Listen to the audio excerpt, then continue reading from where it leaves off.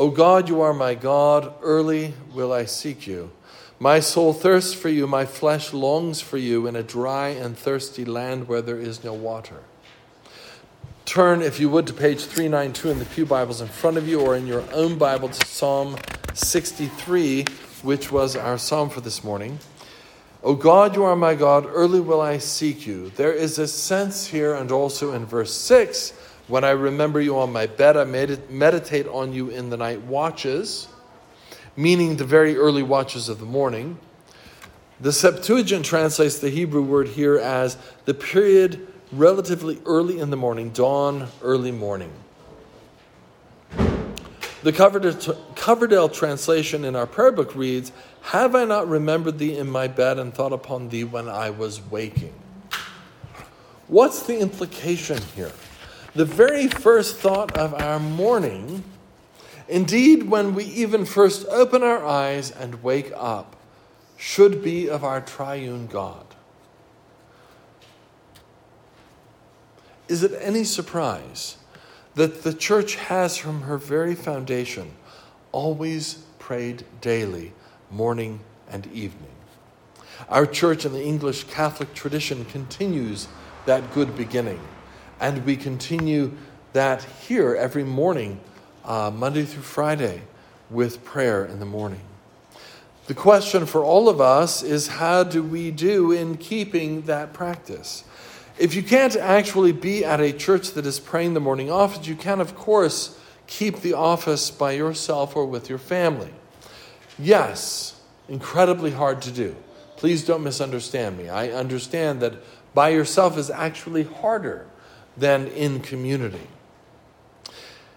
And by the way, there's no end of options online in our World Wide Web of praying the office with helps.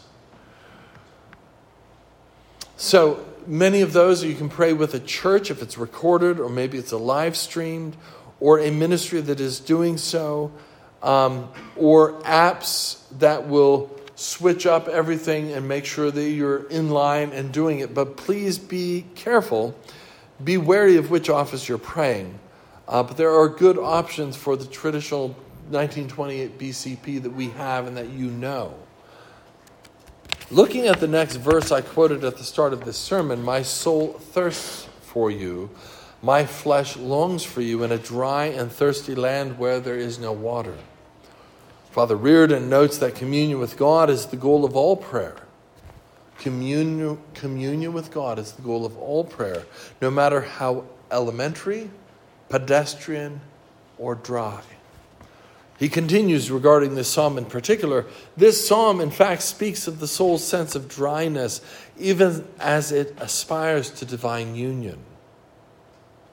We've all been there. We've had dry times of prayer where the emotions aren't there. Sometimes you maybe finish and go, golly, I don't know, God, I don't know what happened just then. And sometimes we don't feel it, but we will it. And that's still prayer. As Father Reardon reminds us, it's a pursuit of union with God. So when we feel a dryness, instead of fullness, instead of joy, instead of positive emotions, that is not the time to give up. God hears our prayers no matter our emotional or even our spiritual state. It might be helpful to look at the context of this psalm at this point. The Pew Bibles include the traditional inscription at the top of the psalm, in this case, a psalm of David when he was in the wilderness of Judah. So we know that this psalm was written by King David, and there are a few times when David was thus hiding. Either when he was hiding from Saul in the wilderness of Ziph, which lay sufficiently near the borders of Edom to be called indifferently of Judah and of Idumea, or as in the flight from Absalom and Absalom's coup. Either way, David was in trouble in both instances. One can start to imagine more fully the front end of the psalm. My soul thirsts for you. My flesh longs for you in a dry and thirsty land where there is no water.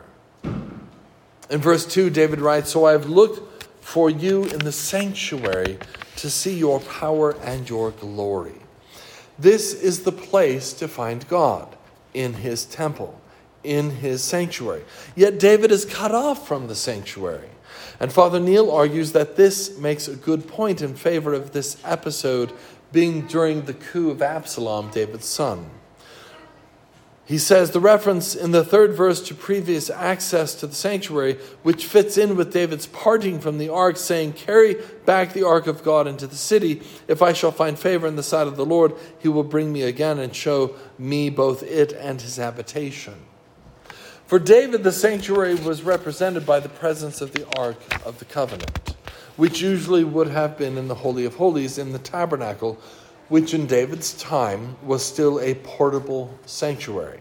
Solomon, David's son, builds the permanent temple for the ark, but generally the ark was residing in Jerusalem in David's day. It is interesting to note that a physical space and a physical inanimate object is that to which David is referring. We're a little bit in modern American Christian culture, particularly in the Protestant end of it, people are a little bit unnerved by talking about holy space and holy things. But that's exactly what David is referring to. Not that he wants to worship the Ark of the Covenant. Don't get David wrong. He wants to find union and communion with God Almighty. The space and place of the ark, however, are important parts of that union and communion. And he's been cut off by the sin of his son. The obvious application is to remember how we cut off ourselves from union with God by our own sin. Many contemporary Christians would note that we don't have to worry about being cut off from a sanctuary. We don't need to go to a place to find God. We can just pray and ask forgiveness of God in our hearts, or maybe in our heads, and we are forgiven and we can move forward. Not so fast. I'm not saying that we cannot ask and receive forgiveness of God in our hearts. And I think David would agree as well. But note the heartache of the psalm. Do we feel that heartache if we are cut off from this sanctuary? If we can't come to the holy space where we have holy things, where we worship God? I think that we can think back not too many years ago with that thing that we call the COVID episode. That has shown us that there is great heartache, indeed, all over our land by being cut off from the sanctuary. There is application of this language of David and his plight for the church. Father Neil quotes two early saints on verse 2 of David's psalm. "The world is desert because the saints dwell not therein, since they are not of it. It is pathless because it knows not Christ, who is the way. It hath no water because the fountain of grace for cleansing is not there in the world. Evil is the desert and horrible and to be feared. And nevertheless God hath pitied us and hath made a way in the desert. Himself, our Lord Jesus Christ.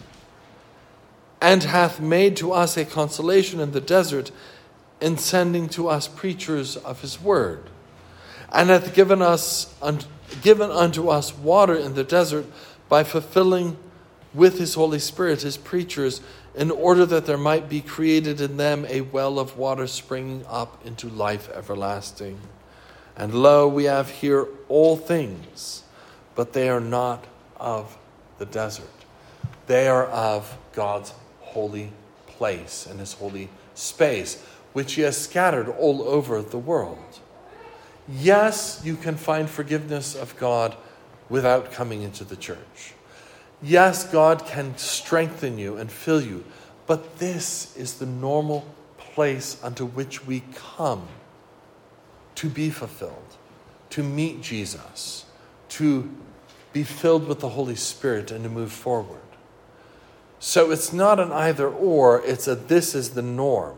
And if you're David and you're cut off and you can't come, then your heart is crying out to be back at the altar rail, to be back singing the praises of God, to be back hearing his word in the communion and fellowship of the saints.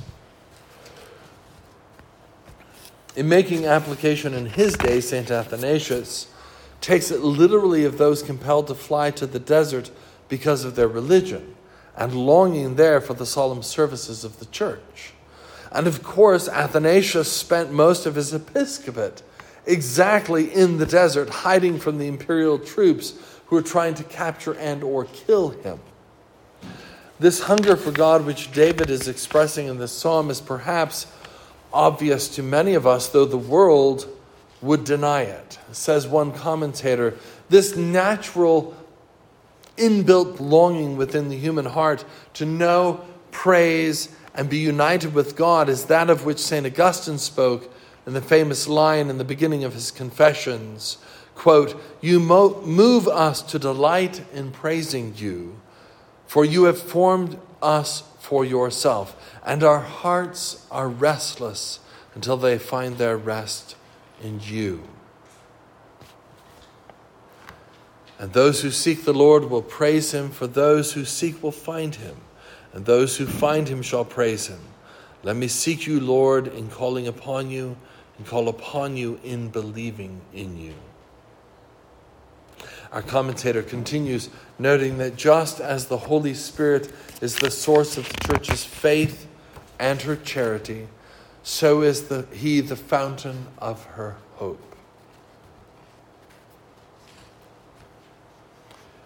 And that hope seems so easily destroyed in our present day, doesn't it? Says Father Reardon, the soul's spiritual enemies are ever present, and they too are referenced when our psalm speaks of those who vainly seek my soul, those destined to be delivered to the hands of the sword and to become the portion of foxes. Yet David trusted and seemingly from his life retained his hope in his God. Even in the midst of running from his son who has betrayed him and seeks to slay him, David trusts in the Lord. Yes, we are called to the same trust and to the same hope. Yes, we and our families and our friends near and far face heartache and losses, defeats, loss of employment, just fill in the list, right? The list of bad news can seemingly be endless. In the midst of it, God is there.